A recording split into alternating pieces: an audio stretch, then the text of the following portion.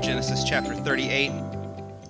It happened at that time that Judah went down from his brothers and turned aside to a certain Adullamite whose name was Hira, where Judah saw the daughter of a certain Canaanite whose name was Shua. He took her and went into her, and she conceived and bore a son, and he called his name Et. She conceived again and bore a son, and she called his name Onan. Yet again she bore a son, she called his name Shelah. Judah was in Chezib when she bore him. And Judah took a wife for his firstborn, and her name was Tamar. But Judah's firstborn, was wicked in the sight of the Lord, and the Lord put him to death. Then Judah said to Onan, "Go into your brother's wife and perform the duty of a brother-in-law to her, and raise up offspring for your brother." But Onan knew that the offspring would not be his, so whenever he went into his brother's wife, he would waste the semen on the ground so as not to give offspring to his brother. And what he did was wicked in the sight of the Lord, and he put him to death also. Then Judah said to Tamar, his daughter-in-law, "Remain a widow in your father's house till Shelah my son grows up," for he feared that he would die like his brothers. So Tamar went and remained in her father's house. In the course of time, the wife of Judah, Shua's daughter, died. Then Judah was comforted. He went up to Timnah to his sheep shearers, he and his friend Hira the Adullamite. And when Tamar was told, "Your father-in-law is going up to Timnah to shear his sheep," she took off her widow's garment and covered herself with a veil, wrapping herself up, and sat at the entrance to Enam, which is on the road to Timnah. For she saw that Shelah was grown up, and she had not been given to him in marriage. When Judah saw her, he thought she was a prostitute, for she had covered her face. He turned to her at the roadside and said, "Come, let me come in to you." For he did not know that she was his daughter-in-law. She said, "What will you give me that you may come in me?" He answered, "I will send you a young goat from the flock." And she said, "If you give me a pledge until you send it." He said, "What pledge shall I give you?" She replied, "Your signet and your cord and your staff that is in your hand." So he gave them to her and went into her, and she conceived by him. Then she arose and went away. Taking off her veil, she put on the garments of her widowhood. When Judah sent the young goat by his friend the Adullamite to take back the pledge from the woman's hand, he did not find her. And he asked the men of the place, "Where is the cult prostitute who is at Enam at the roadside?" And they said, "No cult prostitute has been here." So he returned to Judah and said, "I have not found her." Also, the men of the place said, "No cult prostitute has been here."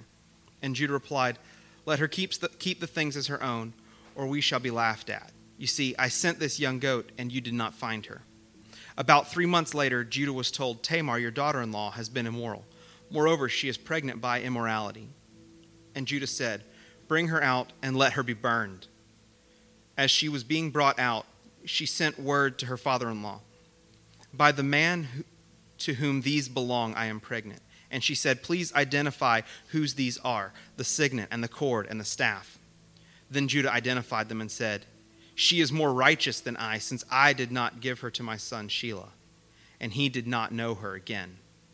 When the time of her labor came, there were twins in her womb, and when she was in labor, one put out a hand, and the midwife took and tied a scarlet thread around his hand, saying, "This one came out first." But as he drew back his hand, behold, his brother came out. And she said, "What a breach you have made for yourself." Therefore his name was called Perez. Afterward, his brother came out with the scarlet thread on his hand, and his name was called Zerah. Chapter 39. Now Joseph had been brought down to Egypt, and Potiphar, an officer of Pharaoh, the captain of the guard, an Egyptian, had bought him from the Ishmaelites who had brought him down there. The Lord was with Joseph, and he became a successful man, and he was in the house of his Egyptian master. His master saw that the Lord was with him, and that the Lord caused all that he did to succeed in his hands. So Joseph found favor in the sight and attended him. And he made him overseer of his house and put him in charge of all that he had. from the time that he made him overseer in his house and over all that he had. The Lord blessed the Egyptian house for Joseph's sake. The blessing of the Lord was all that he had in house and field. So he left all that he had in Joseph's charge. And because of him, he had no concern about anything but the food he ate. Now Joseph was handsome in form and appearance. And after a time, his master's wife cast her eyes on Joseph and said, "Lie with me." But he refused and said to his master's wife, "Behold, because of me, my master has no concern about anything in the house, and he has put everything that he has in my charge. He is not greater in this house than I am, nor has he kept back anything from me except you, because you are his wife. How then can I do this great wickedness and sin against God?" And as she spoke to Joseph day after day, he would not listen to her, to lie beside her or to be with her. But one day when he went into the house to do his work, and none of them of the house was there in the house, she caught him by his garment, saying, "Lie with me." But he left his garment in her hand and fled, and got out of the house. And as soon as she saw that he had left his garment in her hand and had fled out of the house, she called to the men of the house and said to them, "See, he has brought among us a Hebrew to laugh at us. He came in to me to lie with me, and I cried out with a loud voice. And as soon as he heard that I lifted up my voice and cried out, he left his garment beside me and fled and got out of the house. Then she laid up his garment by her until his master came home, and she told him the same story, saying, "The Hebrew servant who you have brought among us came in to me to laugh at me. But as soon as I lifted up my voice and cried, he left his garment beside me and fled out of the house." As soon as his master heard the words that his wife had spoken to him, "This is the way of your servant treated me," his anger was kindled, and Joseph's master took him and put him into the prison, the place where the king's prisoners were confined, and he was there in prison. But the Lord was with Joseph and showed him steadfast love and gave him favor in the sight of the keeper of the prison. And the keeper of the prison put Joseph in charge of all the prisoners who were in the prison. Whatever was done there, he was the one who did it. The keeper of the prison paid no attention to anything that was in Joseph's charge, because the Lord was with him. Whatever he did, the Lord made it succeed.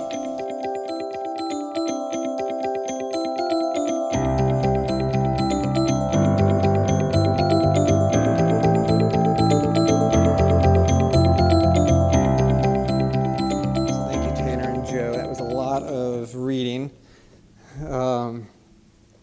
Do you ever feel like God kind of sets things up in contrasts? Like, you see one thing here, and then you see something completely opposite on this side? I'm not going to do it. Don't worry. Sorry. Somebody's holding a grudge with my intro from last week. But like allows us to see two different sides and then contrast them together. And I was thinking through it this morning, actually, that we see Genesis 1 and Genesis 2, the perfection of the creation. And then we see how things drastically change once we get to Genesis 3. And you see these completely different pictures. Throughout Scripture, we see the contrast between God's commands and God's design and then the ways of the world. You see how different they are. And once you get to the New Testament, you see the difference between the compassionate Jesus and the self-righteous Pharisees. And then all through the Bible, it's just setting up this picture, the contrast between the depravity of sinners and the perfection of Jesus. There's always this continual contrast that we see. And then we kind of see that this morning as well, this contrast between Genesis 38, where we see Judah and Tamar. You see, and then we move into Genesis 39, and you see Joseph and the different ways that he responds when faced with temptation, when faced with sin. And we see these two different things. There's immorality and morality. We see impurity and purity. We see righteousness and we see sin. And I want to look at these a little bit more in depth, but then really to step back and say, what are we to do with these two chapters? I said this last week, but Genesis 38, there is no mention of God, what he's doing, just like we saw last week in Genesis 37. But then in verse 38, in chapter 39, we see something much different. So Genesis 38, what in the world is going on? Like we see this disaster, this sin. We see this thing that causes us to go, ugh, that's yucky. But what I found was that like this actually becomes like Levitical law, that when the oldest son would pass away, it was then the next son's responsibility to step up and to take that woman as his wife, to provide offspring. And what I read this week as I was looking into it was that offspring would then actually earn or would be owed the birthright. So that the birthright from the father would then go to that offspring because it was the offspring of the oldest son. And so just the fact that Judah's second son wants nothing to do with this practice. Like he says that he knew the child would not be his, because that son would then have the birthright even over the second son. So like there's still this tension between the birthright and that kind of stuff, which we've talked about birthrights over the last couple of months, and this family continuing to have conflict because of this.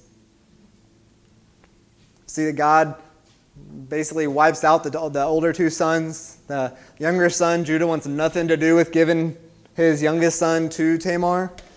But then Tamar, what does she do? She comes up with her own plan, right? Her own plan to have offspring, to seduce Judah by dressing up as a prostitute. A question I was asking myself a lot this week as I was looking at this, and the Bible doesn't say, so I want to be careful, but like it causes me to wonder about Judah's character.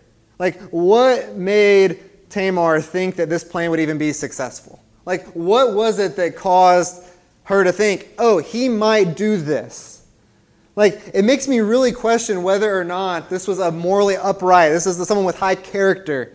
Anyways, again, it doesn't say specifically, but just why would she even think this had a chance at working?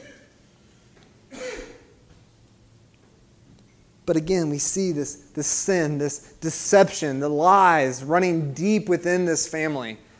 I read a quote this week. It was from one of the commentaries I read, but it said, Tamar carries out her scheme by means of yet another masquerade, as Jacob's resort deception continues to echo throughout the family history. Like we talked a lot about Jacob's deception and him tricking his father, him stealing the birthright, all of that, and how that trend of lying and deceiving has then trickled down throughout this entire family line.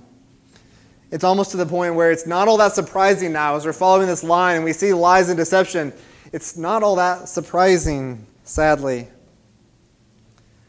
We see that Tamar is pregnant. She has, they find out she's pregnant. And what was Judah's response? He's the first one to say, burn her. He was the first one to jump in and condemn her sin instead of realizing his own. Because at this point, I picture he's tried to go and make it right. He tried to go and, I say make it right, he tried to go pay the price. But then he said, okay, let's just move past this. I tried. I don't want to be laughed at. He ignores his own sin while condemning hers. And we'll come back to this in a minute. We see then there's the two twins that are born. And transitioning to chapter 39, we saw that we go back to the story of Joseph. We left him at the end of chapter 37. It says where he was sold to Potiphar, this officer of Pharaoh. And we see right away, right when we get back into the story of Joseph, that although he is a slave, he's risen to this place of power, this place of authority, this place of being very well respected in this home. Verses 2 through 6 very specifically say that God has been giving him success, that in spite of how he's been treated by his brothers, in spite of the way that he's been sinned against, in spite of the ways that he's been rejected by his brothers, by his family, been sold as a slave, in spite of that, God is with him. God is causing him to have favor in this land that he's in Egypt. Then, apparently, he's this super handsome guy, because Potiphar's wife then comes and starts making all these passes at him and trying to convince him to sleep with her. Then we see that contrasting picture, though, when speaking of morality, when speaking of what is pure, what is right, we see this contrasting example, right, with Joseph's response to this. What does he do? He flees, he runs, he even says, no, I cannot sin in this way against Potiphar, against my God. And I just want to point out real quickly, like, he calls it sin right away. He's like, no, I cannot do this. He doesn't use the words like, oh, I can't have this small mess up. I can't make this little mistake. I can't just have this lapse in judgment. No, he says, like, I cannot sin in doing this. He calls it what it is. But then we saw as he flees, he leaves his coat and runs. And you notice the second time he's identified by a coat. First time is identified as dead to his father for the coat of the many colors that he had been given. And now he's identified as being guilty of this immorality based on this coat. And again, we see Joseph is, again, the victim of lies and deception. Once again, he's facing the consequences of sin that is not his own. Joseph's thrown into prison at no fault of his own. And again, just as a high-level view of this, we see these contrasting stories of Genesis 38 and Genesis 39. This one is just full of sin, full of wickedness, of impurity, sexual morality, all this issue we see in Genesis 38.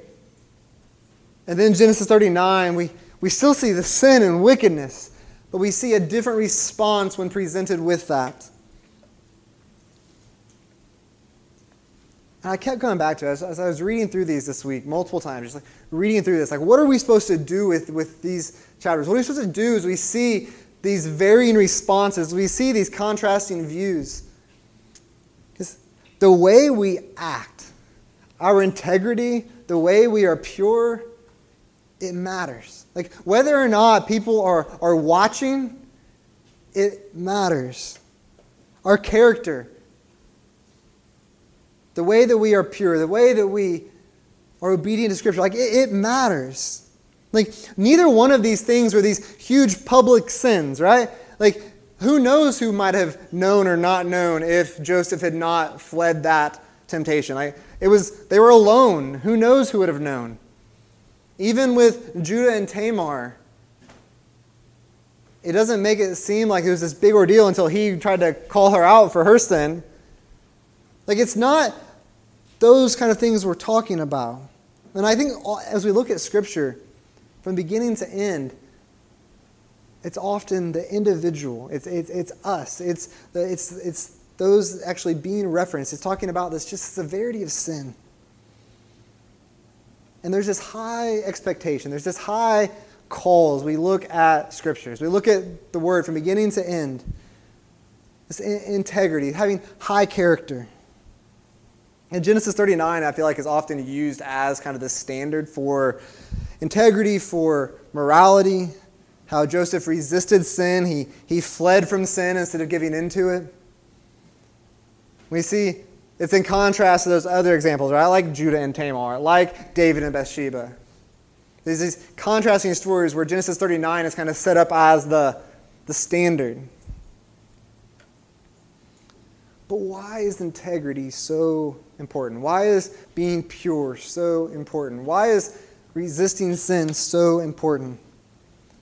And it's the thing, as we consider our lives in light of Scripture, there is such a clear command to be pure, to be holy, to be upright. to conduct our lives as if we really follow Jesus. Does anyone remember the bracelets that used to be so popular, the What Would Jesus Do? Anybody else have one? I definitely had like 10 different colors. Yeah. The WWJD, What Would Jesus Do bracelets. These bracelets that were really popular for a while, but why would people wear them? It was supposed to be this reminder that, like, as we're going through our days, as we're just considering what we're doing, it's like always asking the question, what would Jesus do in this situation? What would Jesus do in this situation? Did anybody else have a TV that said, like, I never had a TV like this, but I walked into actually the pastor's house that I grew up in, and on the corner of their TV, it said, Jesus is watching this too. It's like, ooh. But that's the only place I ever saw that. But it was always this question of, like, what would Jesus do? Because we're supposed to model our lives after Jesus, right? Like, that is what we are to do. And although these bracelets are not near as popular as they were, I still feel like the principle in and of itself, though, is it's a good question to ask ourselves, right? Like, what would Jesus do in this situation or that situation? And why is this so important? And this is not universally true, but I feel like so many people, their first encounter with God, their first view of God is based off of what they see in the people that are claiming to know Him. That's not everyone. But like so often, what you hear is that people's first view of God comes from how they saw someone acting. That the life of a Christian is someone that they saw and said, wow, I want that. That is attractive. I want whatever they have. Or, I don't want that. I don't want whatever they have. They're no different than the world. And you see kind of this both and thing. But what is it? Is that, why would someone want that? Is that because the life of a Christian is somehow easier or somehow always better in every circumstance? Like, I don't think that is true. But it comes in the hope that we can have regardless of the circumstances. I talked about this last week quite a bit, that regardless of what external circumstances might look like, and regardless of how good or how bad things might be in the moment, like, we can have this hope because God is sovereign, because God is in control, that God is always in control, that God is reigning. Like, this is something, this kind of hope amidst a world that is full of brokenness is something that I think is extremely attractive. Like, I want to exhibit that type of hope. So as people look at us, what are they seeing? As people look at the lives of believers, those claiming to follow Jesus, what do they see? Do they see integrity? Do they see the way that we show grace to one another and the ways we forgive one another? The ways we might love our spouses, love our friends, love our families. The ways that we go out of our way to help others. The ways that we're patient with frustrating people. The ways we open our lives to others. Because I feel like people are watching. Like, as I look at these two chapters, it's like, man, which one of those is something that makes someone want to go, I want what they have?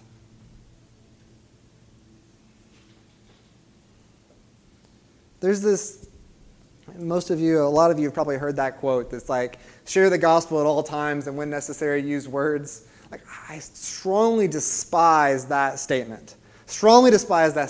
Like, sharing the gospel in word is absolutely necessary. Like, that should be on our lips, on our tongue. But the truth behind that statement, though, like what it does get right, is that people are watching and we have the opportunity to demonstrate what the gospel has done in our lives, what Jesus has done in the way that we act, in the way that we interact with others around us. It's like, as people look at your life, what do they think? What do they see? What impression are they left with? Like, would they say, oh, if knowing the story, they look a lot more like Joseph, or they look a lot more like Genesis 38. Like, what would people think? What about our private lives, those that most people don't know? The things we think, the things we do, the things we watch when no one else is watching. What would others say if they knew those?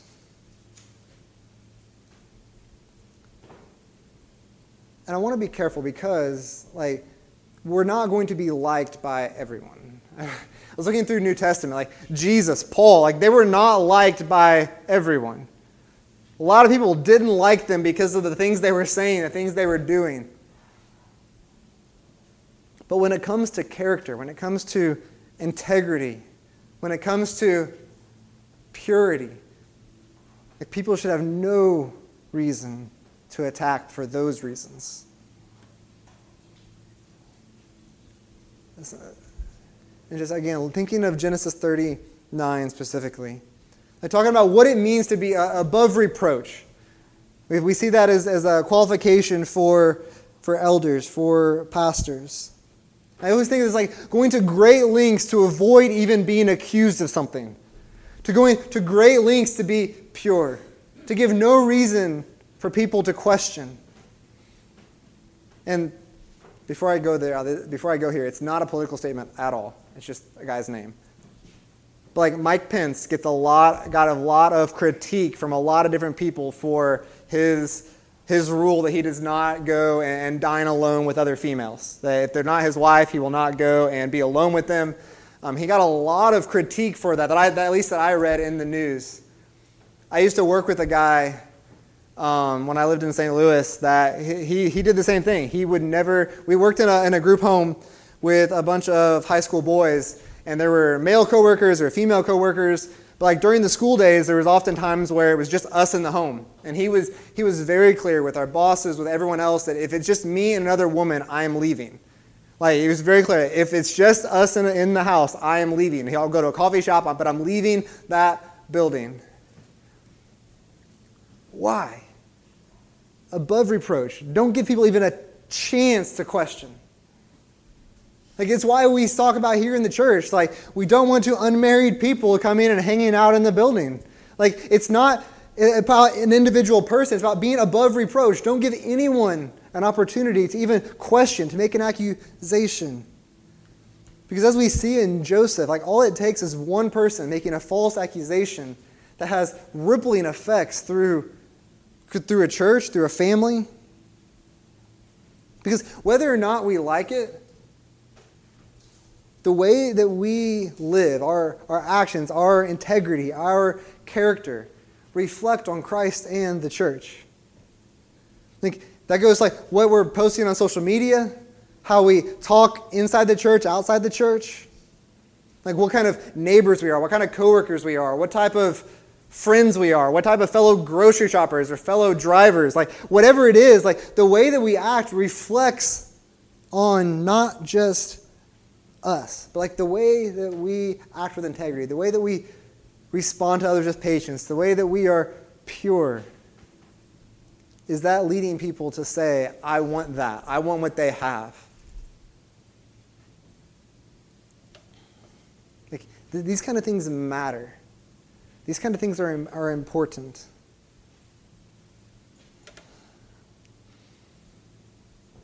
We also see that all over these chapters, the effects of sin are just all over the place. All over. As we look at Genesis 38, just the effects of sin. We see Judah's two sons and their sin. Tamar dresses up like a prostitute, lies, deceives, sleeps with her father-in-law. Judah hires this prostitute. He tries to cover it up, all while condemning Tamar's sin.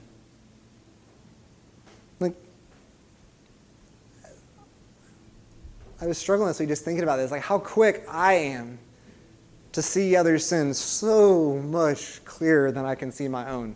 It's so easy to say, look at them. I wish they would stop that.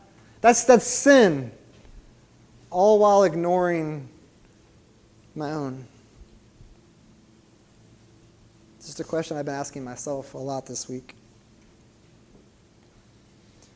Even when we move to Genesis 39, we see we see more sin. We see Potiphar's wife and her attempts to sleep with Joseph. We see Joseph then fleeing from this immorality. We see that as a result of her sin, we see Joseph being thrown into prison. But in both chapters, we see this reality of sexual immorality, this examples of sexual sin. And it's something that's talked about from cover to cover in the Bible. Paul spends a lot of time talking about this. I was looking through 1 Corinthians this week, and it's all over. Just the call to be pure, the call to be holy, the call to resist this. But as we talk about sexual immorality, I think the church has gone to two different extremes in this. I think on one hand you have churches that treat it like it's that sin that you got to treat differently, that we attack, that we say is the worst. That's what we teach the teenagers. That's what we teach the children growing up. Like, it's this big thing where that's so much focus is put on that. And I've read different things that say like just the damage that is doing to teenagers, to people that then go on into marriages and don't even know what is right, what is not right. And these effects that it has when we that is the sole focus. But then on the other side, what you have is churches that will say, I don't want anything to do with that. That's kind of icky. That's awkward. That's not what the world teaches. That's so different than the cultural expectations. So they really shy away from it. But guys, we live in a world that this is just rampant. It is all over the place. TVs, movies, like internet has brought this to a whole new extreme. Isaac, you're giving me a thumbs up for TV and movies, and you have no idea what I just said. Like, we have access to this from everywhere.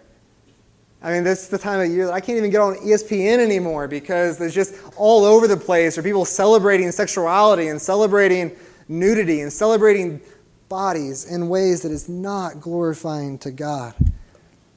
But there's so many things as I think about TV shows, I think about movies, I think about advertisements, all these things that in so many ways I feel like we are desensitized to how wrong and how immoral things are.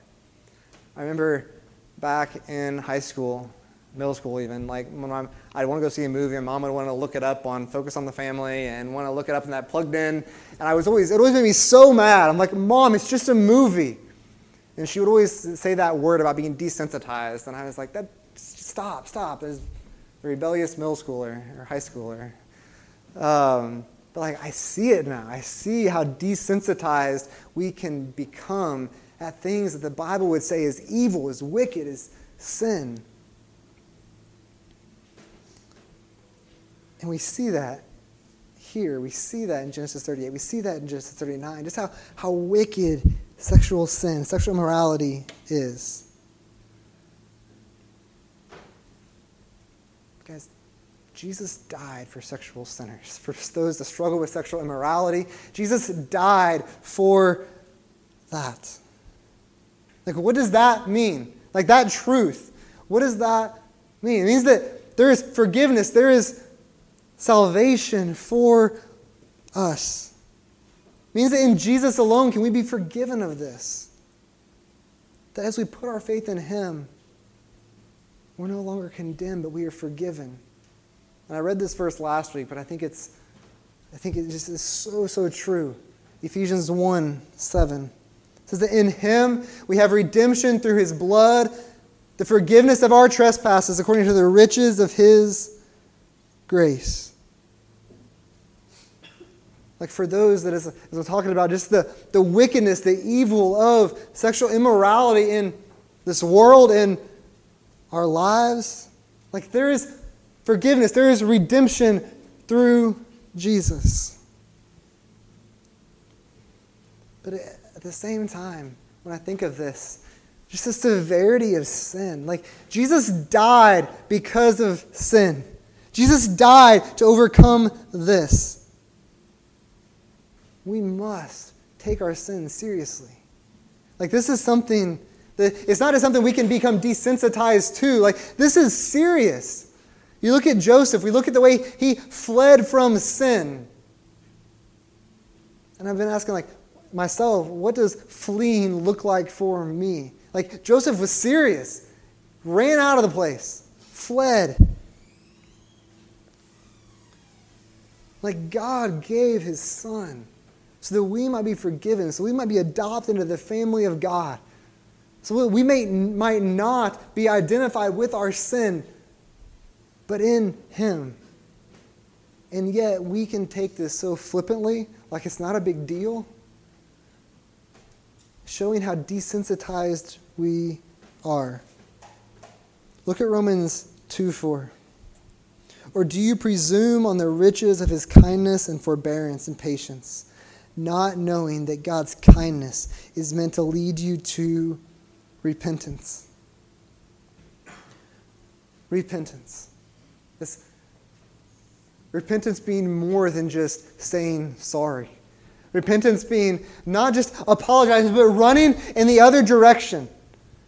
180, fleeing, running. Like, guys, our call is not just to feel bad about our sin, but to repent. Understanding forgiveness found in Jesus. Understanding that Christ, through Christ, we are forgiven.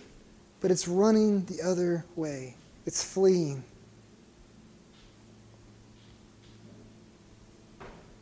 Here's the thing. Like, many people treat the Bible, both people inside the church and outside the church, treat the Bible like it's just a set of rules and like just these teachings on how to live a moral life. But the point of the Christian life is not just to be moral. Sure, the Bible teaches us what this looks like. It does. It shows this. But we have no chance to live a moral life, to live a life in obedience to these commands apart from Jesus. It's not going to happen. We cannot do it. Like when I say integrity matters, the way we act matters, morality matters. It does, but we cannot do this apart from Jesus. It doesn't happen.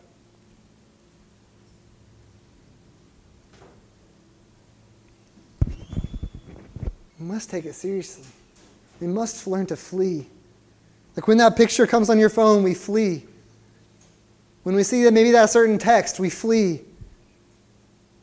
When you're alone and that temptation comes, we flee. When that certain person, that coworker, that friend comes in and sits down when you're all alone, we flee. Like we treat sin as serious. Like Jesus went to the cross. That's serious.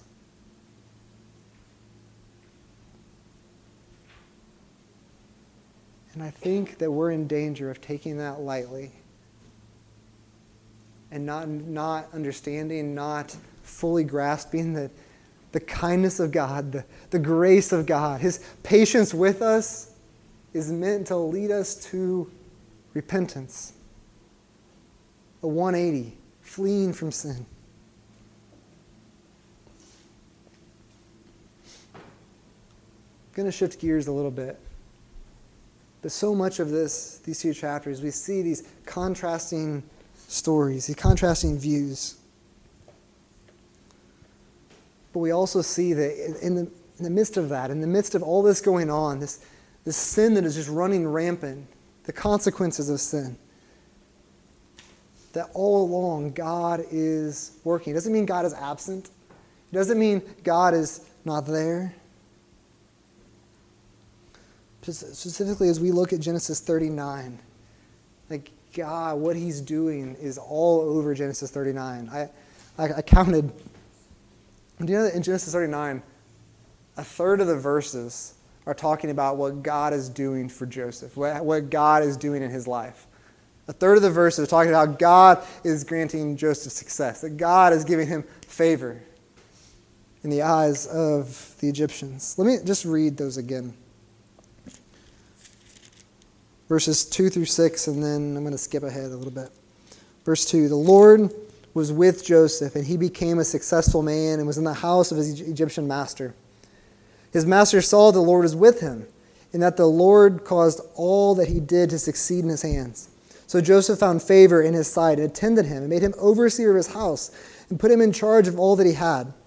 From the time that he made him overseer in his house and over all, from that time that he made him overseer in his house and over all that he had, the Lord blessed the Egyptian house for Joseph's sake. And the blessing of the Lord was on all that he had in house and field, so that he left all that he had in Joseph's charge. And because of him, he had no concern about anything but the food he ate. If you skip down to verse 21. But the Lord was with Joseph and showed him steadfast love and gave him favor in the sight of the keeper of the prison. And the keeper of the prison put Joseph in charge of all the prisoners who were in the prison. Whatever was done, he was the one who did it. The keeper of the prison paid no attention to anything that was in Joseph's charge because the Lord was with him. And whatever he did, the Lord made it succeed. Like in a world full of sin, where sin is so present, which we've talked a lot about, like in the midst of that, God was with Joseph. God was still working. God was, again, not absent. But why? Why do we keep saying over and over and over, God did this. God did this. God was with Joseph. God made him succeed. Like, lest we forget who is doing this. Like, this is not Joseph. This is not his ability or his skills or even his good looks. Like, this was not just that, but this was God giving him success. And I just want to be like so clear about that. This is God giving Joseph success. This is God putting Joseph exactly where he wants him to then fulfill his plan. As we think about the places that God has placed us, we're not Joseph, but as just look at that God has placed him there, working out his perfect plan in Joseph's life and really in the people of Israel. Like that same God still places us exactly where he wants us for his glory. It's like, as we think about all the different places that God has placed us, jobs, school, neighborhoods, the variety of other places that he's put us, like, could it be that he is placing us in those places because it's exactly where he wants us? It's exactly where he wants us to be. It's exactly where he wants to do great things through us. And as I've been thinking about God placing us different places, I've been thinking about my own job. Like, do I really realize, like, maybe God would give us success somewhere, not for our glory, but for his? Like, do I view my job or my neighborhood or any of these things, I view that in a way that says, wow, God, you have done that. You have put me there. You've given me success, or you have given me this because it's what he's doing. Not what our college degree got us, or not what our effort got us, or not what this other thing we tried to do, not what that got us, not because we practiced something for so long, but because God did it. Like, are we giving God the credit for where he puts us? Or are we trying to take that and say, well, I studied, I worked hard, I earned, I did these things? Or we say, wow, God, look what you did. Look what you've done in my life.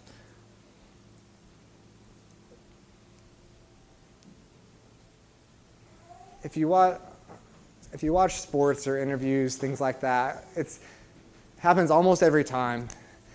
You see an interview with usually the high school athletes, that's like asking about their game It's almost like common phrase. I'm going to say, well, first I want to thank God who put me here. And it's almost a place that I've gotten cynical when they say that. I'm like, do you really mean that? And then I start getting in, try to get in their heads, and that's me. That's not okay. But I was thinking, like, if someone interviewed me about success at a job or success in what we're doing or success in the church or things that are going on, if someone came and asked me what's going on, would my first response be, it was God. God did this. God did this. It wasn't me. This was God working.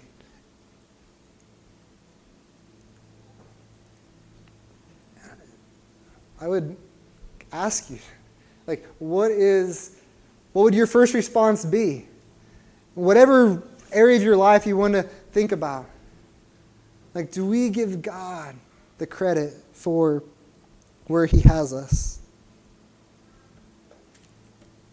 We've been all over the place. We've talked about sin. We've talked about sexual sin, this wickedness. We talked about what it looks like to flee from our sin. That we should treat this as serious, a sin against God.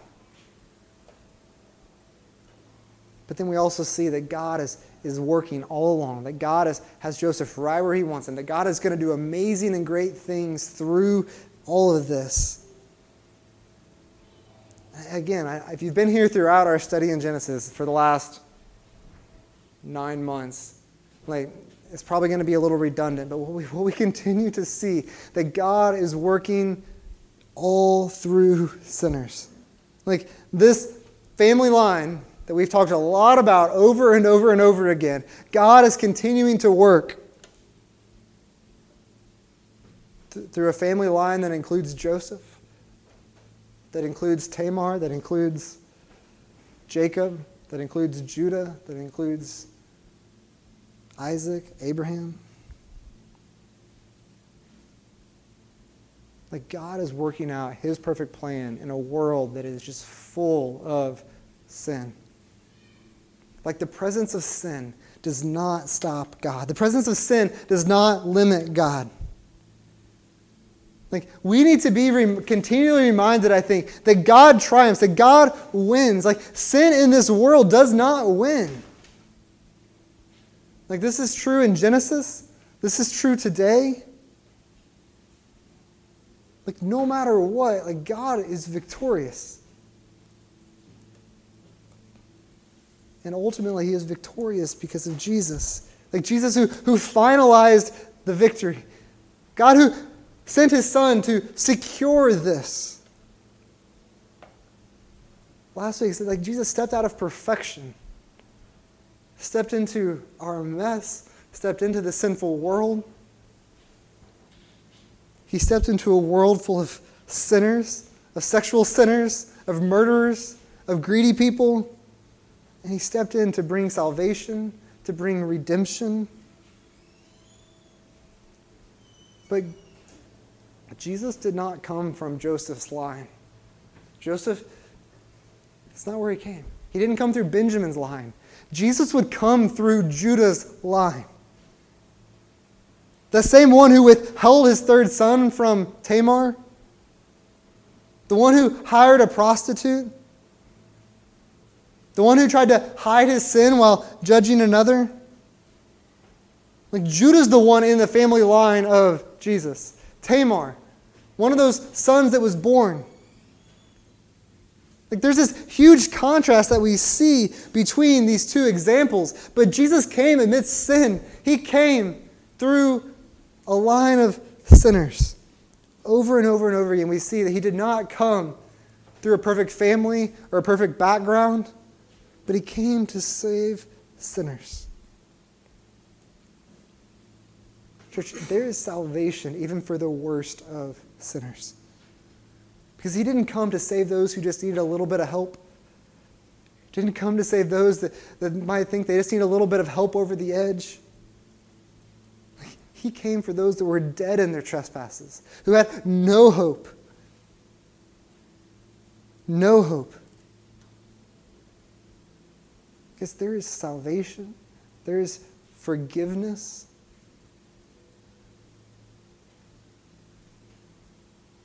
we see that God is continually with Joseph. God is continually with Joseph. Before the Christian, for those that are trusting in Christ for salvation, he's also continually with us. He sends us his Holy Spirit to dwell with us, to reside with us. Look, we see this all through Scripture, that we have every reason to hope, every reason to trust in Jesus, that even when we were dead in our trespasses, but God, being rich in mercy, because of the great love with which he loved us. But God. Church, no matter what our situation might look like, no matter what the sin in our past might look like, that is not our hope. Our hope is in Christ. Our hope is in Jesus. Our hope is in salvation that we have been given, and that is only through Jesus. It's all Jesus. It's always been Jesus. It's always going to be Jesus.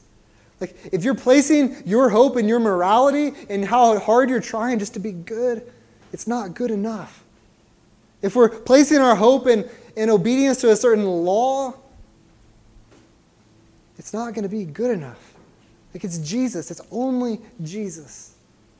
We are sinners in need of a Savior. Sinners in need of a Savior. I'm going to pray. I just pray that God would lead us to a place of repentance. That God would lead us to a place of not just feeling sorry, but repenting of our sin. And then he would lead us to worship the only God who is worthy of it. Let's pray.